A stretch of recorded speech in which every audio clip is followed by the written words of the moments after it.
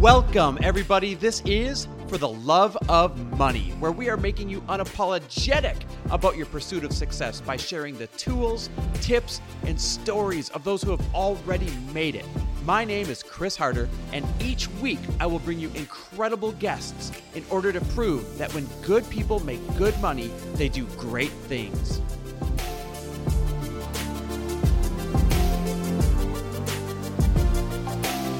Hey everyone, welcome back to another amazing episode of For the Love of Money. And I cannot wait for today's episode because I'm sitting down with a longtime friend, Zach Slobin. Now, Zach is one of the most amazing, well-rounded, good at everything guys I have ever met in my life. And most people know of Zach as being this multimillionaire in the network marketing world, one of the most successful network marketing coaches out there in the entire industry. I mean, everybody goes to Zach in order to have a breakthrough. Everybody goes to Zach for his leadership. Everybody goes to Zach to learn how to sell, to learn how to have better feelings around money, better feelings around sharing, better feelings around team building. He's literally the guy that can create breakthroughs for everybody. And so before we get into this amazing episode where we sit down and we talk about his journey, which is going to blow your mind, I just want to remind you that my incredible wife, her book tour is now announced. The locations are posted, the times, the dates, it is all out there. And it took less than a week for all the locations to be over half sold out. And so if you live anywhere near LA, New York, Boston, Minneapolis, or Toronto, make sure you go to atribecalledbliss.com, scroll to the bottom where all of the book launch events are, click on the city that is closest to you, and buy your tickets before they run out. And remember, every single person who's going to the launch, not only will they get a picture with Lori, not only will they get a chance for her to sign their book, but they get 2 free books upon entering. They get a lecture for a couple hours by Lori on why she wrote the book and what her favorite parts are and what lessons she learned and how to launch a book. I mean, she is going to make this a pretty impactful couple of hours for anybody who attends. So again, if you live anywhere near LA, New York, Boston, Minneapolis, or Toronto, go to atribecalledbliss.com, scroll down to the events part, and click on the city that is closest to you and grab your tickets before they are sold out. All right, so I'm about to sit down with Zach Slobin. And I already told you in the beginning that he is literally one of the most well-known, the most successful individuals in the network marketing profession. Now, he's got a story that's going to blow your mind. You see, he hasn't always been at the top like this.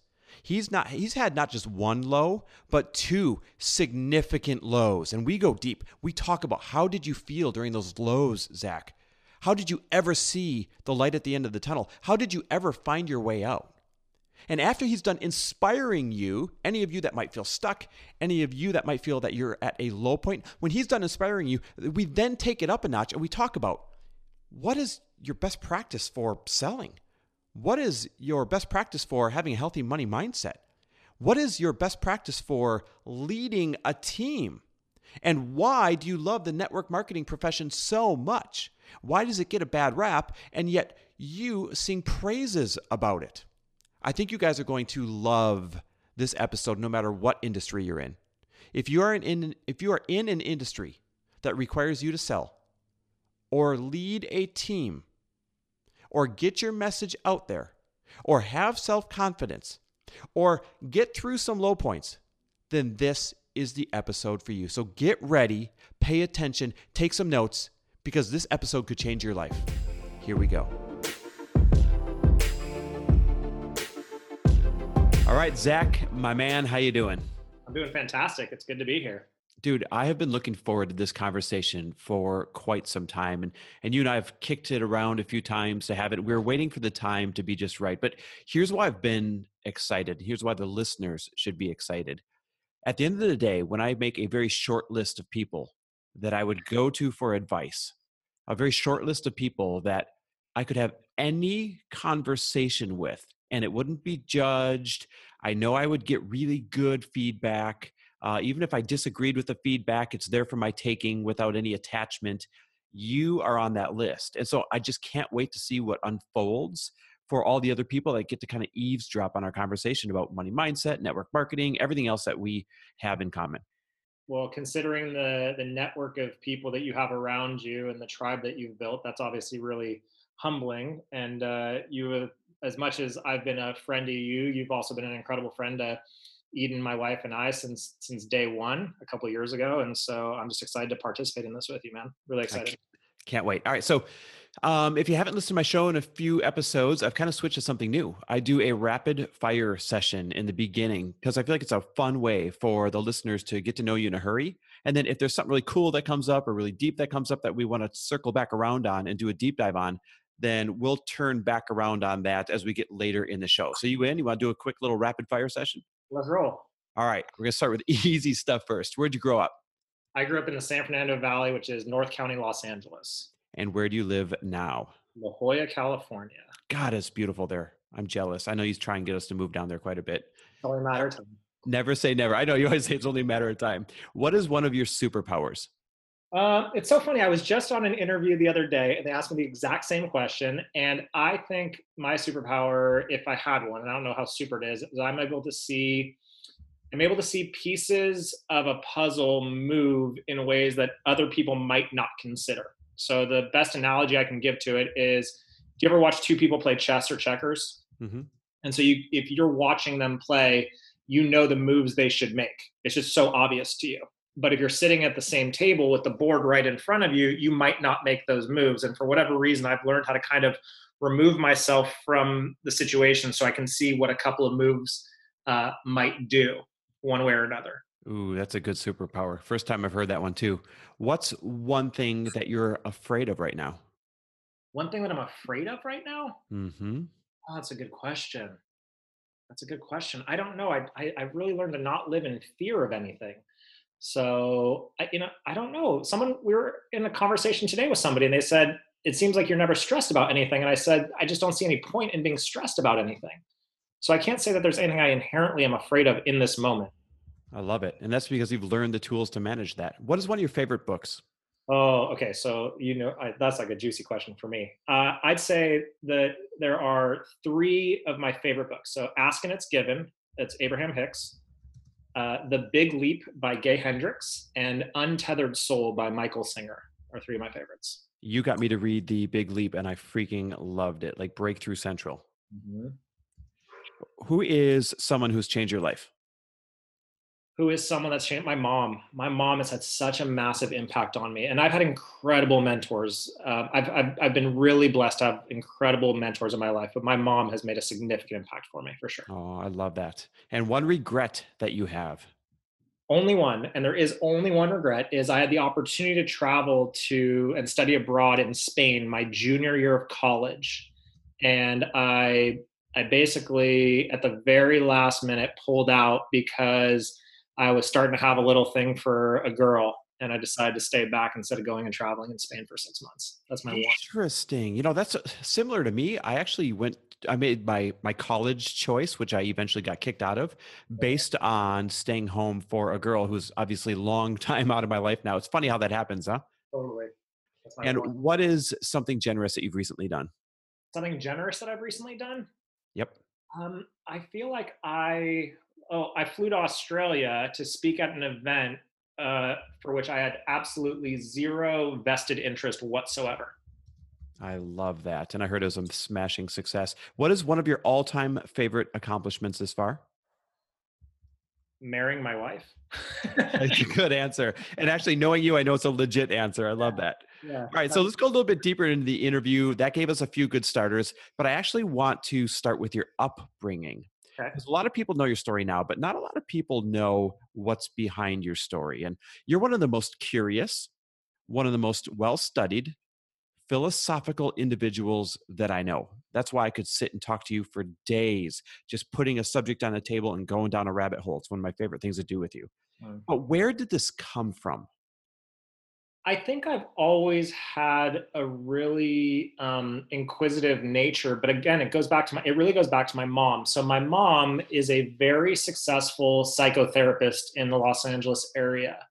And from a very young age, she taught me the importance of listening more than I spoke and to be naturally curious about the world and about people so that I could really learn compassion and empathy at a young age. And so I've just always been fascinated by the human experience. I think that's one part of it.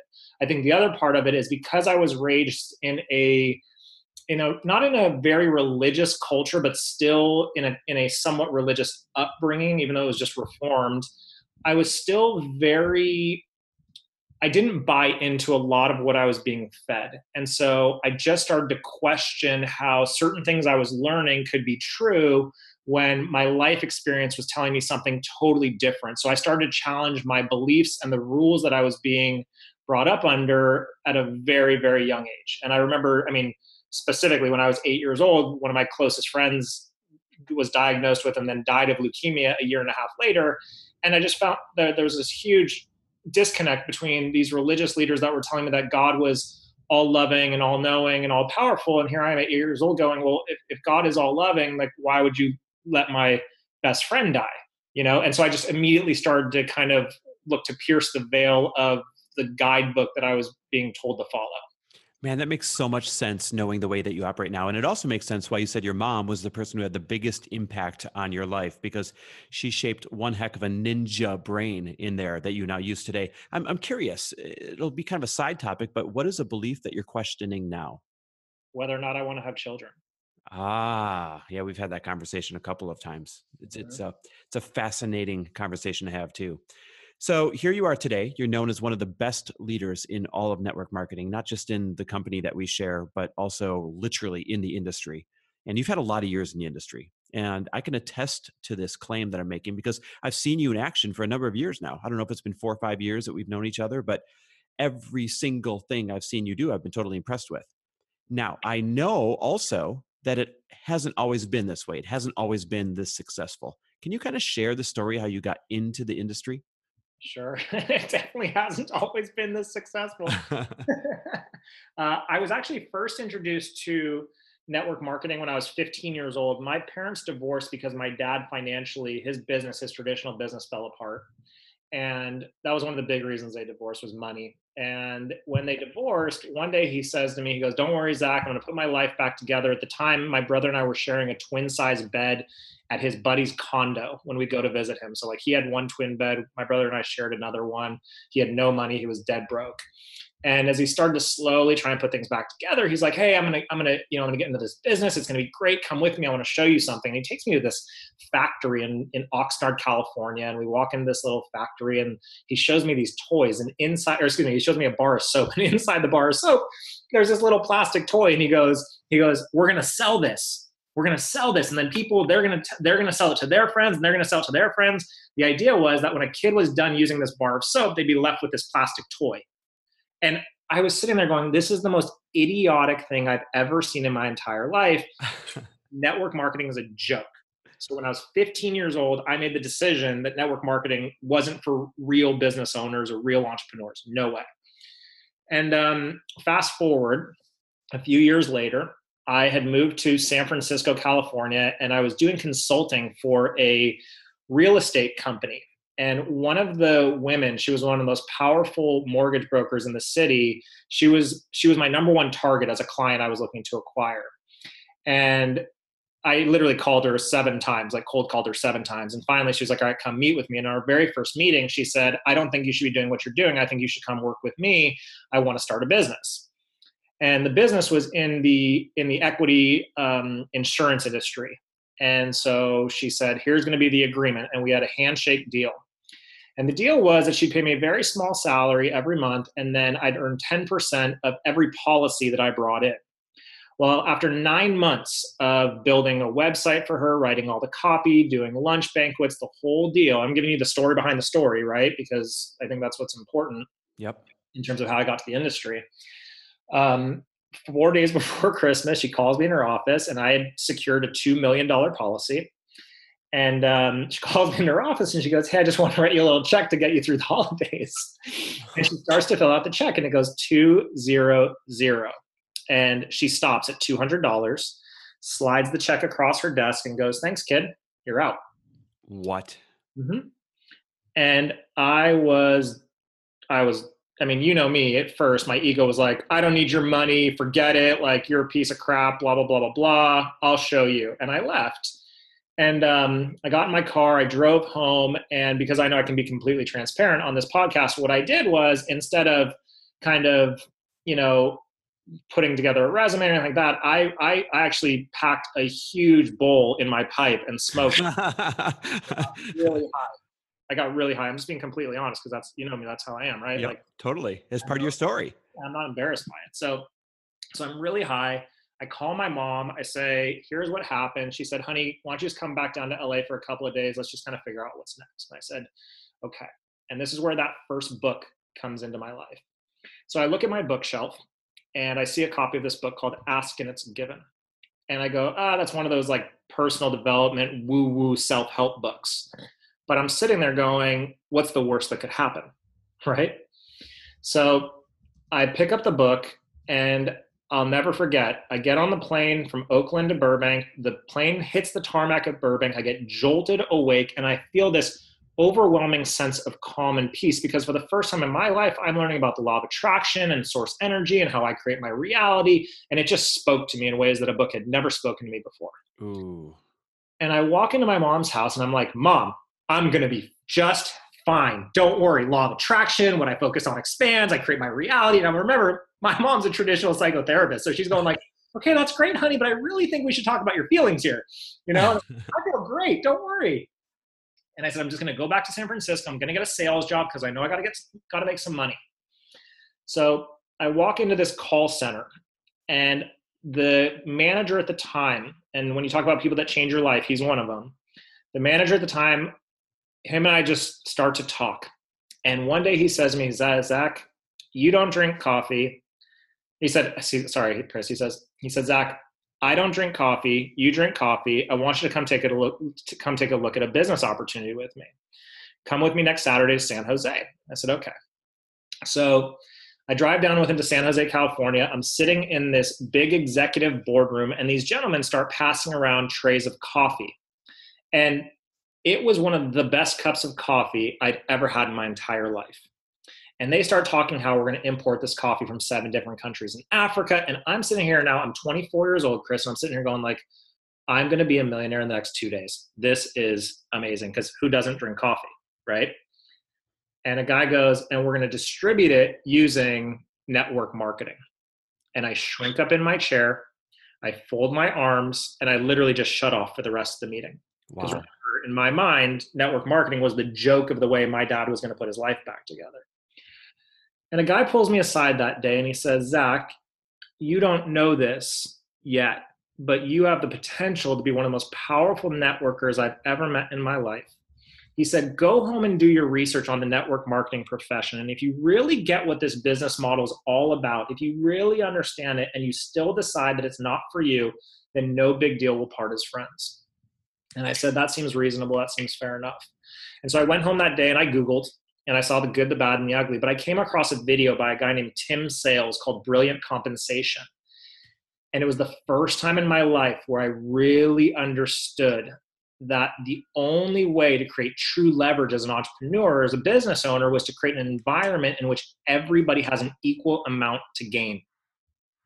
And that's what I saw with network marketing. And that's when I tell people this all the time. It's like the Matrix. It's like Morpheus, right? When he says, if you take the blue pill, you can stay in the Matrix, create whatever you want. Take the red pill, you go back to the way life is. Well, in my opinion, when you really understand network marketing and you take the blue pill, to me, it's one of the best business models around. It just is. And that's when I fell in love with it. And so that's how I got into the industry. I'm really curious because I want to go down that network marketing alley in a minute here, but when your parents got divorced over money and then you went on to live with your dad and you said he was totally broke, how did you feel about money during that time? How did you view money at that point in your life? I had a really interesting dichotomy. So I was with my dad Tuesdays and Thursdays and every other weekend. And I was with my mom on Mondays and Wednesdays and every other weekend. So with my dad, I experienced what it was like to scrape for change and be broke. And with my mom, it was nice restaurants, good dinners at home, didn't want for anything. And the way I felt about money at the time was I recognized early on that money was a tool. Money was a tool, and that money had the ability to affect the ways in which people lived their lives. It was just as simple as that. I recognized early on that money didn't make or break who you were as a person, but money could certainly impact the ways in which you could experience life. And I just knew from a young age when I was witnessing all this that I wanted to be in a place where I was financially affluent. And so you took that idea at a young age and you kind of coupled that up with the book Asking Is Given, and that kind of opened up the gates for you, right? In some ways, but I'll go a little bit deeper just so we can. I also knew one day that I wanted to have a family, Chris, and I wanted to be married. And I was also driven by the fact that I never wanted to have happen for me once I met the woman of my dreams, what happened with my dad. Oh, I of never, course. I never wanted to have money be the reason that my marriage wasn't successful or that my family broke up. So that was a big motivator for me. Wow, of course. I can totally identify with that. That makes sense. So here you are in network marketing and you got your money on lockdown. You guys are absolutely crushing it. And you're a huge advocate for the industry now. Why is that? Like, what do you see in network marketing that makes you so confident about it and that you like so much about the industry? It goes back to the story about my mom and my dad. So that day when I was doing research, I came across a statistic that said the divorce rate, and I don't know if this is true or not, it just forever has impacted me, and I think it is. But I also drink a lot of Snapple, so there are a lot of interesting statistics there. Um, I saw a statistics that said the divorce rate in the United States would be reduced by 50% with an additional $300 to $500 a month brought into the household. I've always heard that, and I totally believe it, by the way. Yeah, and I thought in that moment, I sat there and I looked at that stat and I said, okay, wait a minute. So I understand that not everyone is going to hit a financial home run in network marketing, but what you're telling me with this business model is that if I can help the average person earn an additional $300 to $500 a month by learning some new skills and distributing a quality product, if I can show them how to do that, I have the ability to increase the likelihood of them keeping their family together by 50%, if not more. That's my mission. That's what it was for me. So yes, it was the leverage and it was the residual income. And I also believe that there's this seesaw battle that we experience in life, which says if I want more free time, I typically have to sacrifice money. If I want more money, I have to sacrifice free time. And I do believe that network marketing is one of the few things that I've ever seen where you can increase the amount of money what you make while increasing your free time simultaneously. But more than that, it's can I show that person who I know is suffocating financially, who I know their number one stress is money. Can I show them without having to go back to school, without having to buy real estate, without having to, roll the dice in the stock market, without having to have overhead, without having to get a part-time job? Can I show that person how to make an additional $500 a month and maybe, just maybe, help their lives be a little bit better? And I just don't know how else I can do that outside of network marketing. So for me, it's the financial impact I'm able to help make on the day-to-day person's life. And that goes hand in hand with everything that this podcast kind of represents. And that is success through generosity, right? The common thread of generosity in everyone's success stories. And there's nothing more generous than building your own wealth by helping other people build theirs. I absolutely love that. So then why does the industry get such a bad rep? If it's all this and more, why does it get such a bad rap? I think it gets a bad rap for the same reason that chiropractors get a bad rap if somebody has a bad adjustment, or if car salesmen get a bad rap if someone has a bad car buying experience, or if little kids go to the dentist and say it hurt when the dentist drilled my cavity, and so they go home and tell their little brother and say, don't, the dentist is going to be painful, don't go to the dentist. I think that we're very quick in our society to spew whatever we need to when we have a negative experience, and we're not so great about sharing when we have a positive experience. And I just think that one of the biggest reasons that there's a bad rap is because you've had some bad operators out there. You've had, just like you will in any industry. It's not like lawyers have the best reputation in the world. You know what I mean? Depending on what side of the fence they sit on. And then the other side of it is a lack of education and a lack of information. And that's typically what drives people to be fear-based in anything, whether it be politics, religion, business, sports, doesn't matter. I think when there's a lack of education and a lack of information and a lack of people doing things the right way, people get exposed to what they believe to be the reality of an environment when we've seen time and time again, just through results, that the opposite's true. You just use the term fear-based. And one of the biggest things that stops people from participating in an opportunity like this is that they are fearful of what other people are going to think about them, or they're fearful about what other people are going to say about them. How do you help somebody get past that fear? I tell people those same people are going to talk about them anyway, so you might as well give them something worth talking about. Isn't that the truth, actually? Yeah, I don't know. I mean, I just ask them. I say, look, I say, I just ask them a question. I say, are you willing to use their opinions to pay for their lifestyle? Because if you buy their opinions, you buy their lifestyle. It's just that simple. So if you want to subject yourself to their judgment of you, or their choice, their thoughts on your choice in your life, and that's what you want your life to be a reflection of, is their opinion, then by all means sit back and be a spectator. That's totally fine. But ultimately, what I talk about a lot is that, like Lori's book that just came out, obviously, right? A Tribe Called Bliss, and so much conversation about tribes these days. But the reality is that when we leave our tribe, our initial tribe, the one that we're born into, the one that we kind of tacitly consent to being a part of, when we leave that tribe, people become very, very scared. They get really concerned about what it means for them. And people tend to see a reflection in your big moves as a reflection of their small moves. And unfortunately, that is it can be projected through fear mongering, it can be projected through anger, or sometimes it can be projected by them saying, thank you for going first. Like, this excites me and I want to do this with you. Wow, that piece of advice you just gave is absolutely relevant. I don't care what kind of business someone's starting. That piece of advice right there will free people up to move forward, no matter who's going to judge them, no matter what anyone is going to say. That's so good. So back to your story, we've established it's a great industry. You had a really good start, but something happened in that coffee company that kind of left you high and dry. Do you mind going there? Yeah, not at all. I mean, so everyone's excited. Everyone loves the coffee. I'm going to be a millionaire, like I'm killing it. My mom's saying, just be Zach, the coffee's great. Just be careful, honey. Are you sure you can trust these people? Don't worry about it, mom. Don't worry. It's all good, blah, blah, blah.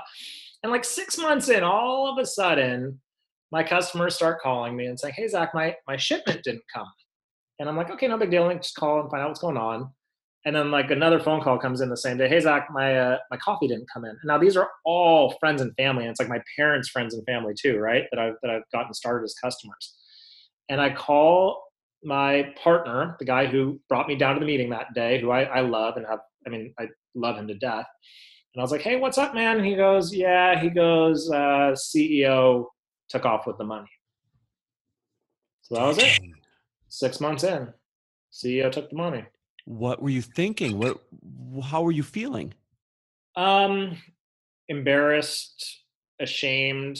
I felt like I was a huge letdown.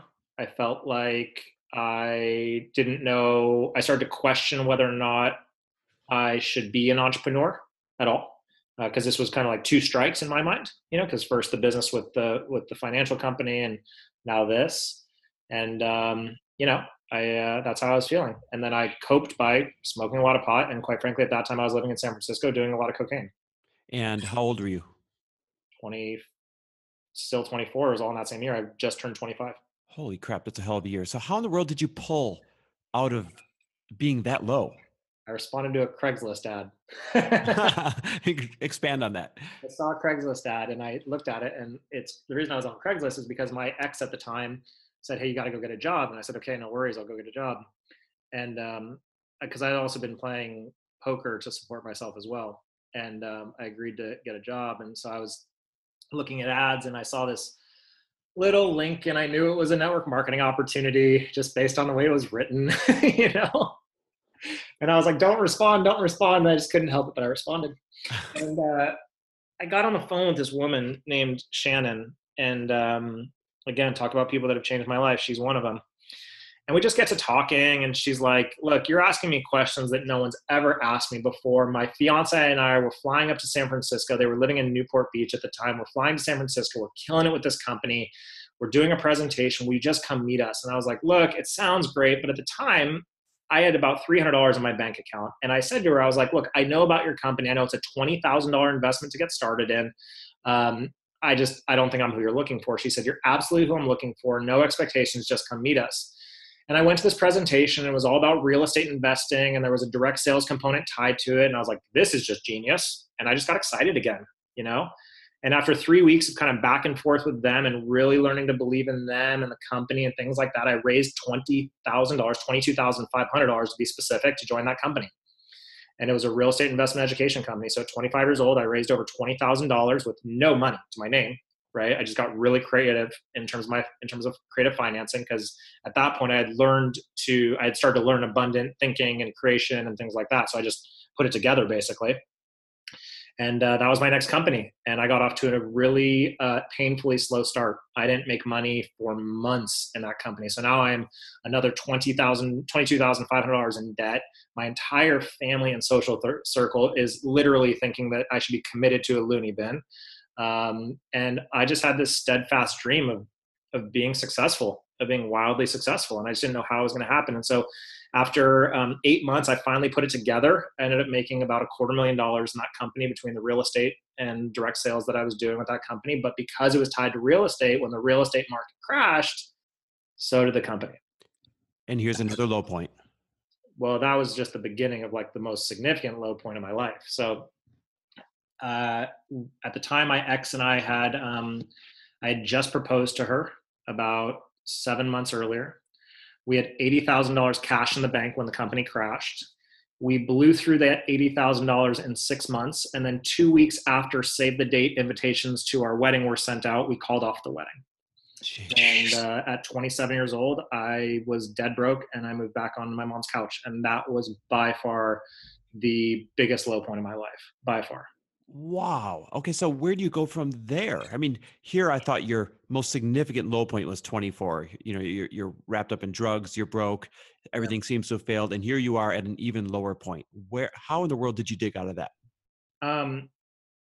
For a while, I didn't think I was going to. There were absolutely days where the conversation in my head sounded something like, you idiot. No woman is ever going to love you. Everybody was right about you. You're a loser. You don't deserve to live. The two most painful questions I used to ask myself every single day were what would be the least painful way for me to kill myself, and what would be the least painful way for my mom to find me, every day for weeks on end. So before I pulled myself out, it was pretty dark, you know, and I'm sharing with all of you that are listening to this because I just want you guys to get that this is reality. This is real life, you know, in terms of what was going through my mind at that time. Because I was a person when I was 24 and doing drugs and all that stuff, it was ego that was carrying me through. I wore this huge mask of arrogance that was like, oh, it's no big deal. Like, you know, successful people go broke all the time. Like, I'm going to make it, blah, blah, blah, blah, blah. And it was arrogance. But the shield of ego that I built up, and I'd started to do some really deep personal development around that time as well, my mask got ripped straight off. So I'd been humbled in a way that I'd never thought I would. So I was exposed, and that's how it got worse before it got better. But going back to my mom would come into the den where I'd kind of set up shop on her couch every day. And she'd say, Zachy, she'd say, just put one foot in front of the other and just take little baby action steps, just little tiny baby steps every single day. And it started with me just going to the gym. She said, just go to the gym, just take the baby step of going to the gym. Because for 2 hours at the gym, I could put music in my ears and I could lift weights. And just for 2 hours, I could just be still in that moment where I didn't have to think about all of my world having just collapsed around me. And so it was on the strength of her, and it was on the strength of a friend of mine that called me one day and he said, Zach, I love you. He said, you can either go through this or you can grow through this. It's your choice. And when he said that, it hit me square between the eyes. And I just completely started to shift my perspective back to who I wanted to become. I started to get really grounded in my seeking of a spiritual foundation for me, what that looked like at the time. I went to work in ways I never thought I'd be able to work. I dug as deep as I thought I could possibly dig. And then once I got to that point, I dug even deeper. And that's how I dug my way out of that hole. That's amazing. And here you are, today, the guy standing on top of the world, the guy that I know who I go to for advice when I want to go down the rabbit hole about something. And so much of that knowledge comes from digging your way out of this low point and all the work that you had to do since then. So the last question I'll ask you around it is this: what do you have to say to anyone who's listening right now who feels as stuck as you were or at a low point like you were at? Yeah, I'd say this. If I'd say that, and I'll say it to you, and it sounds trite because when people used to say it to me, it used to drive me crazy. Um, you're exactly where you're supposed to be, and that everything you deserve, you can have, and everything you have, you deserve. And I Wow. know that's a painful thing to share with you right now if you're listening to this and you're stuck. And I know that it's hard for you to hear that what you have is something that you deserve. But the reason you deserve it is because there's some sort of massive gift in it for you. So, what I would invite you to do is start to ask that question. Start to ask yourself the question to which you will not get an immediate answer of what's the gift in this? There must be some kind of an amazing opportunity. Something incredible just must be right around the corner if I'm experiencing this. God, universe, source, whatever your faith is, if there is any faith to you whatsoever, there must be something incredible waiting for you right around the corner. Because here's the other thing I'll tell you: if you weren't meant for something greater, you wouldn't have survived that one thing that you thought was going to kill you. Wow. That is just the most, thoughtful sharing for you to share your story and then give that type of advice for anyone who feels stuck. Thank you for being vulnerable enough to do that. Now, you and I have had so many discussions about so many epic things. I always say that you're so good at everything that it's hard for you to choose one thing to go get really, really good at. We've had a lot of discussions around that. And so there's so many directions that I want to take this podcast still because you are so knowledgeable and so good at so many things. And first, I want to take it towards the direction of leadership. You're one of the best leaders I know. What makes you such an effective leader? It might be maybe it might be the fact that I don't look at myself as a leader. I don't say that from a degrading space. I understand the role that I play and I understand the influence that I have, and I don't take that lightly by any means. But what I mean by that is I really believe that I I help people feel and understand that I'm not above them in any way, shape, or form. And I'm perfectly comfortable in saying that I'm walking right beside you in any given moment. Yes, I might be one or two steps ahead of you because of my experience or my skills that I've learned or something along those lines. But I really do believe in empowering people to understand that I'm not leap years ahead of you or anybody else. And so that might be the one thing that makes me a great quote unquote leader, as you would put it, which is very, flattering of you to say that about me. And maybe it's this, I don't know, like, I believe in people. Like, I just believe in, I believe in people. I believe in human potential. I believe that I could get off my mom's couch, then so can you. You know what I mean? And I think it's a willingness to hold the space of possibility for anybody, no matter what point they're at in their lives. If they're willing to raise their hand, take accountability for the ways in which they've created the reality of their life as it is right now, and they're willing to take a new action towards the things that they say they want. I'm curious, and you and I have talked a little bit about this in the past, but when I watch you lead all the teams in network marketing, not just yours. As a matter of fact, you put it out there for all businesses to follow, not just all teams. Why are you so generous and so open with your leadership? I believe I have a vested interest in everybody's. I believe I am financially tied to everyone.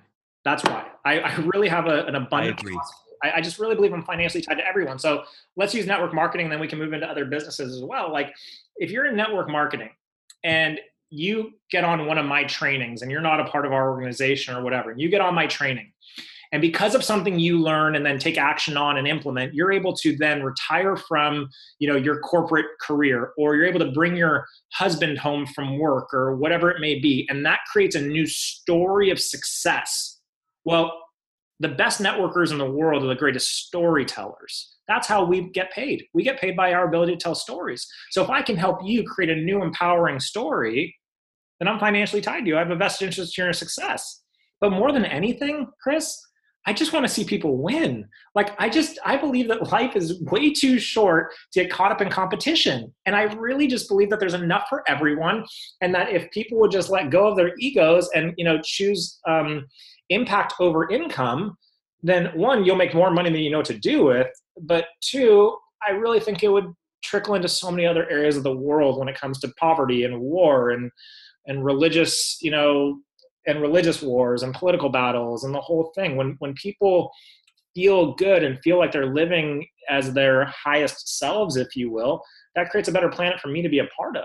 So if I can play a small role in the development of just one person at a time to make that shift, whether it's in my lifetime or, if I have children, my children's lifetime, but certainly in my partner's children's lifetime or my niece and nephew, if it's in their lifetime, then that's what I want to do. Because call me a dreamer, but I believe in utopia. Why utopia? I really do. I believe that people do stand a chance at finding a significant level of inner peace and inner harmony and inner joy that they deserve to experience in their lives. And if I can participate in the creation of that through teaching people how to make more money or feel more joy in their lives, then why wouldn't I do that?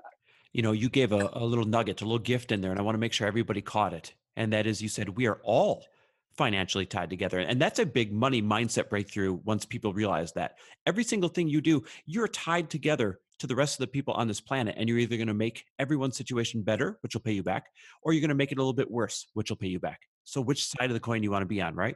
Exactly. It's the butterfly effect. It absolutely is. So it's going to feel like we're bouncing around, but like I said in the beginning, your dad's just so damn good at so many things. There's a couple things I wanted to touch on and give everyone these gifts. And the next one is the way you present on stage or the way you present on Facebook Live. And now listen, we have mostly entrepreneurs that listen to this, and Facebook Live and presenting on stage is a must do if they're going to move forward in their business. The way you do it is so damn good. One of the best teachers I've ever seen, one of the best confidence up there I've ever seen, and always entertaining and keeps everybody engaged. So my question is this.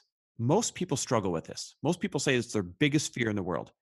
How can people get to where you're at when it comes to being comfortable in front of the camera or on a stage?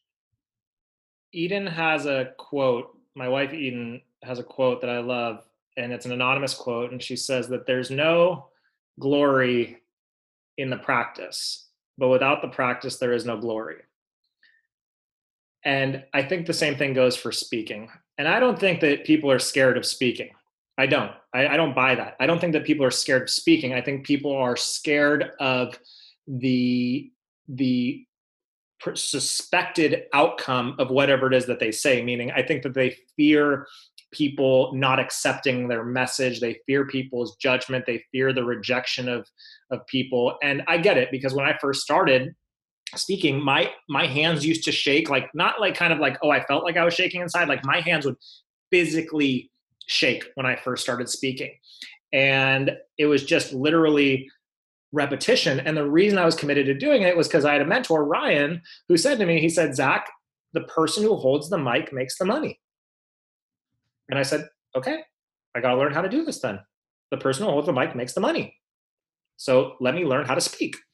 And I just started to study all these other speakers. And here's what I'll say to anybody that is scared of speaking or scared of rejection or scared of anything, quite frankly. Like scared of Facebook Live. Scared of Facebook Live. Like, God, I mean, Facebook Live is what an amazing gift to so many entrepreneurs.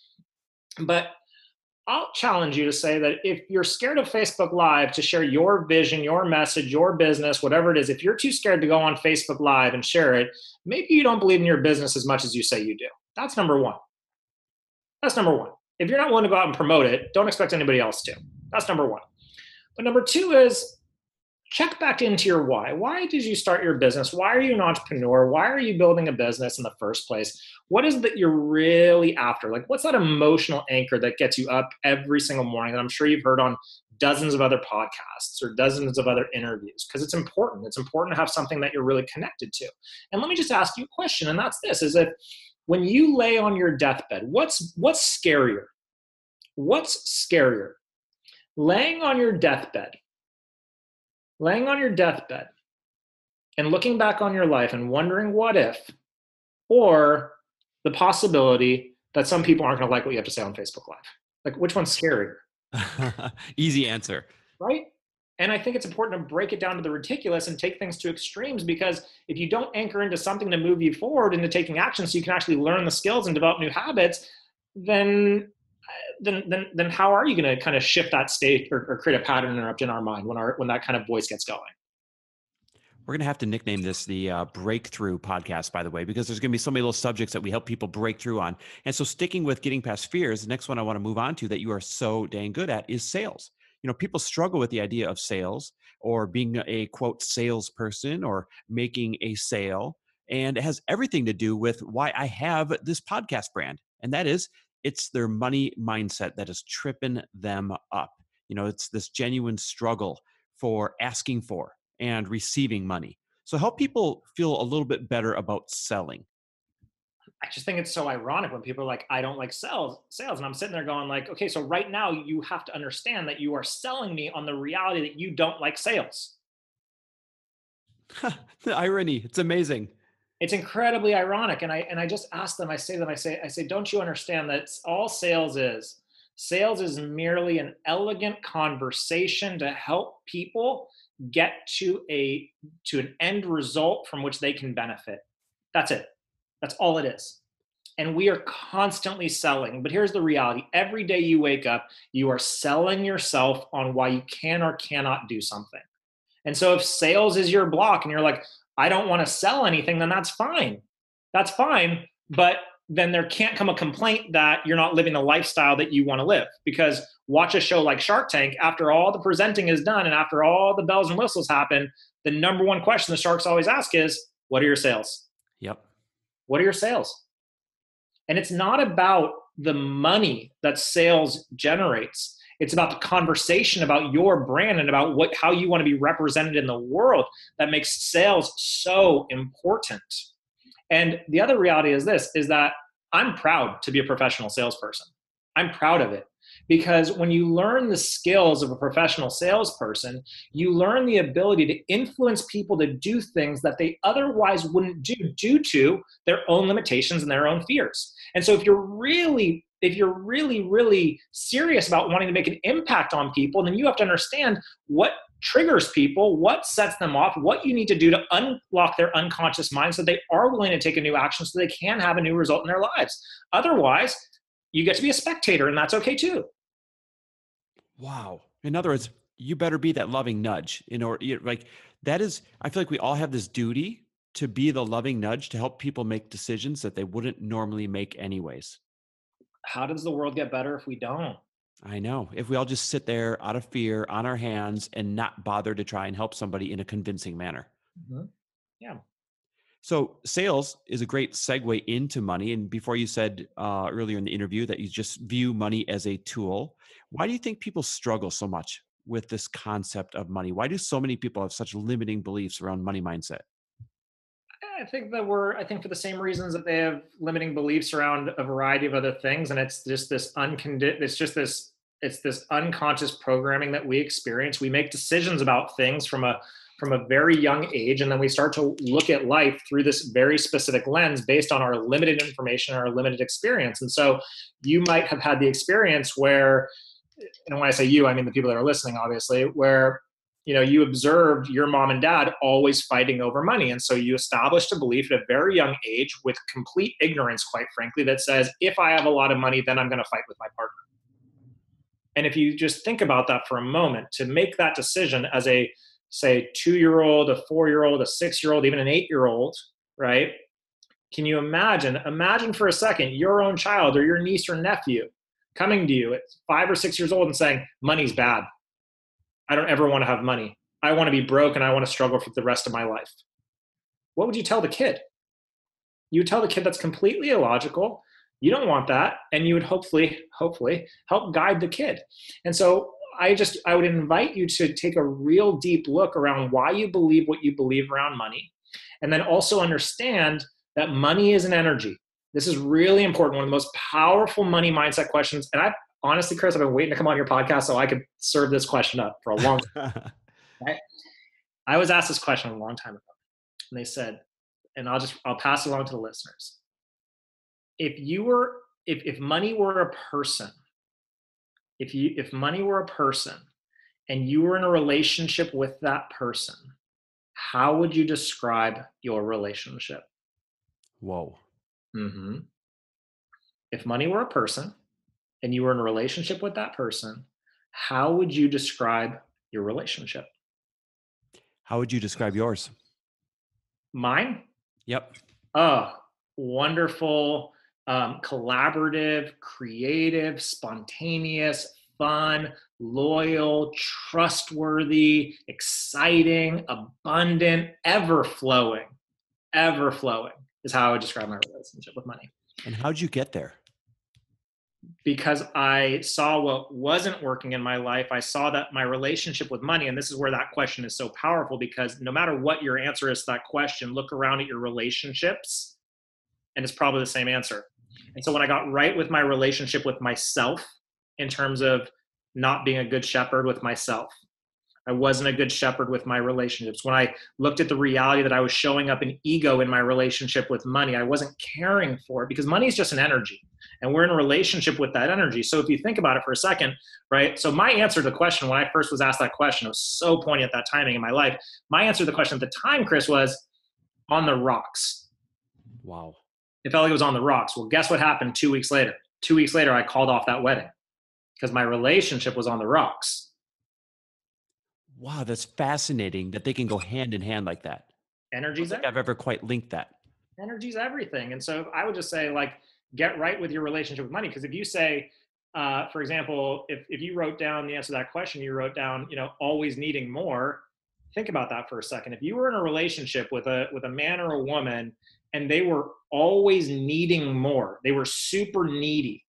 How much would you want to be around that person? So why would money want to be around you if you're constantly needing it and not appreciating it? It's just an What energetic relationship. so what do you say to the people who still have not bought into this quote energy or energetic relationship? How do you kind of start to enroll them in seeing this as fact? Um, I just say, are you open to the possibility that what you've been doing thus far isn't working? And if that has not been working, why not try something else on, right? Yeah.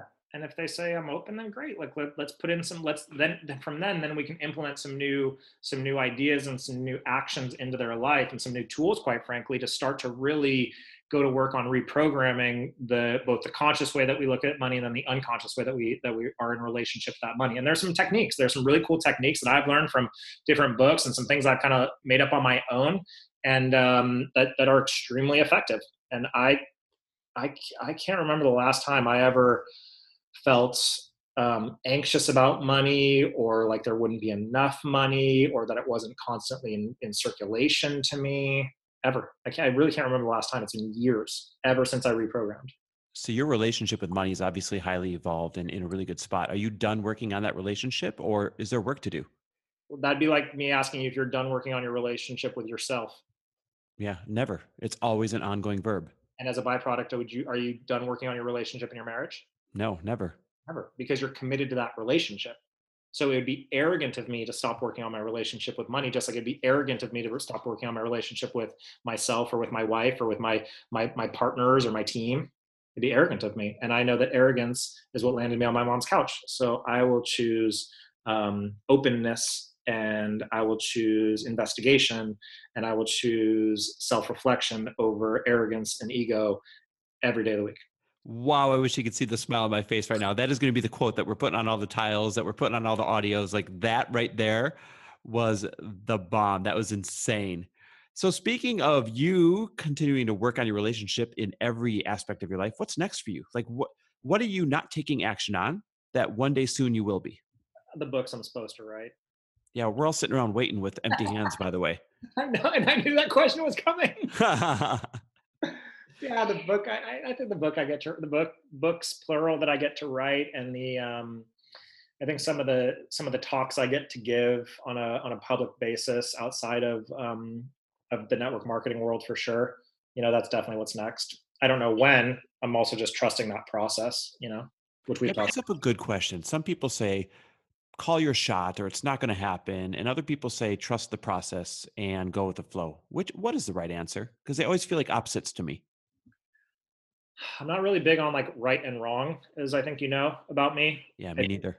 Here's what I believe. I'm a really big believer. Like for me personally, it's surrender and trust the process. I literally have a tattoo on my bicep that says surrender, which you've seen. So like for me, it's learning to trust that process, and it's learning to trust myself within the process. I think that's so important. Because what I've seen is, and there's a quote that I love, which is, "When we make plans, God laughs." Now, that's not to say that we shouldn't plan and strategize and take action on certain things, but I also believe that, and this is something I learned from my dad. It's so funny. I was just going to make a post about this today. My grandfather owned a hardware store for 55 years when he immigrated here from Russia with no money in his pocket. The guy could fix anything. Taught my dad how to fix anything. My brother could also fix anything. Me, I couldn't screw a screw into a wall. This is me and my family, by the way. So, but I always used to observe my dad teaching my brother how to fix things. And my dad would always say to my brother, "Don't force it. Don't force it." And for so much of my life, because I was a competitive athlete also, and I was just such a driver in my life, I just would force so much. And I would force things as opposed to learn how to flow with things. And that doesn't mean that I just sit in my office and like sit on the ground meditating, hoping stuff's going to fall in my lap, right? But it's learning how to take action with things that are in alignment that really do feel good for me. You know what I mean? Mm-hmm. So I can't say what's right or what's wrong. I can only say what's worked for me. I know that before, when I would try and force things, I found myself resenting what I was doing. But when I learned to just kind of surrender and allow myself to be filled up with things that inspire me and feel good, that's when I produce my greatest work. So that's why I'm confident in saying, when you say what's next, I'm confident in saying that books are coming. I just don't know what it's going to look like or when it's going to come. But I do trust that when it comes, it's going to come from such a place of deep inspiration that it feels good while I'm doing it. Could you maybe just hurry up that flow a little bit? I'll turn on the fountain as fast as I can. Put a little bit of urgency behind the flow, so to speak. We're all sitting here empty-handed waiting for your books and your brilliance. All right, last couple of questions for you. And these are actually signature questions. They're on every single podcast, and I love the different answers I get. The first one is, what is one of your all-time favorite moments of giving? Just one of them. It's meant to inspire others to give maybe in a similar way. One of the God, I'll tell you, it was probably, and to this day is my favorite, is the night that Eden and I were at the Unstoppable Foundation gala with you and Lori. And you remember at the Of dinner? course I do. Absolutely. And it was the first time where there was a high ticket. I think it was like $15,000 to sponsor 70 children or whatever. And Eden just looked at me, and without ever having to think about it, I was able to say yes. I love that. And I was just so awesome. special. That, like, to me, like, and not because like, not because of like, yes, because of the impact, but also just to be and to have worked so hard to get myself to a place, again, with my relationship with money, and to a place of abundance where we could just say yes to really impacting and blessing people. Like, that to me was so cool. And then there's a lot of things that I've done from a giving place that I love that like don't require money. I've gone and just sat in parks and spoken with people, and just spent time with homeless. And just a lot of times you'd be amazed. Like, they don't really want money. They just want people that will love them. Two things. One, I love that we got to share that moment with you. And two, what you just said is so important. Like, if you're not exercising your giving muscle now while you don't have money, and that means giving in any way that you can give, then you're probably not going to be much of a giver later, are you? Yeah, I mean, I think there's an old cliche quote, but the cliches exist for a reason, which is just that money makes you more of who you are. Yeah, that is absolutely for sure. All right. So before I ask you the last signature question, where can we follow you? Where can we find you? Where's the best place to keep in touch? You cannot follow me. I am on this mission on every podcast that I'm interviewed on, every summit. I do not want followers. I cannot stand that term. But you can walk beside me on Instagram at Zach Slobin, and on Facebook at Zach Slobin. Those are probably the two best places where you can walk beside me. I love it. I love that perspective there as well. Maybe we can lobby Instagram to change it to, instead of followers, what would it be, like sidewalkers, just side like hustlers? Side hustlers is good. Side hustlers. Just walk beside them. I don't know. There's just, I struggle with the term followers, because people get so consumed by like how many followers they have, and then people just start following people based on how many followers they have. And I just want to heed fair warning. Hitler had followers too, not necessarily a good thing. And I'm not saying that to joke. Like, it's really important. Like all these people get put on a pedestal, and it's just, and the minute you put someone on a pedestal, you chop off your own legs, and no one's above you. No one's below you. Just, look to your left, look to your right. Like we're all on the same level. Man, that is so true. It's such good advice. Last question. Why should people be unapologetic about their pursuit of wealth and success? It's such a good question. That's such a good question. I mean, you can either own your limitations or you can own your life. I love that. Own your limitations or own your life. Isn't that the truth? It's just that simple. I mean, like, look, at the end of the day, I just made a video about this the other day. Here's the reality. At some point, this is just, and if this kicks people or irritates them or whatever, then good. At some point, you're going to have the opportunity in your life where the people that you love, the people that you care about, the people that you say you're doing this for are going to look at you and they're going to thank you. They're going to thank you for playing big. They're going to thank you for taking risks. They're going to thank you for leaving your tribe so you can create a new one. They're going to thank you for doing the work. They're going to thank you for stretching. They're going to thank you for breaking the mold, because by you doing that, by you taking that kind of sustained, consistent, and persistent action, you've created the life of your dreams, inspired them to create the life of theirs, and allowed them to live a life that they otherwise wouldn't have been able to live because of your action. Or you're going to have to look them in the eye and explain to them why you didn't. Wow. God, we really are obligated to play big, aren't we? I mean, we're going to die anyway. You might as well get in the batter's box and go down swinging. Like, geez. God, see, and that's why I resonate with you so much. That's why I enjoy every single moment, whether it's in person or whether it's virtual like this, that I get to spend with you. Zach, I can't thank you enough. Thank you for being on. Thank you for being willing to touch on so many subjects. Thank you for being vulnerable. And thank you for all of the awesome breakthroughs that you just provided for everybody.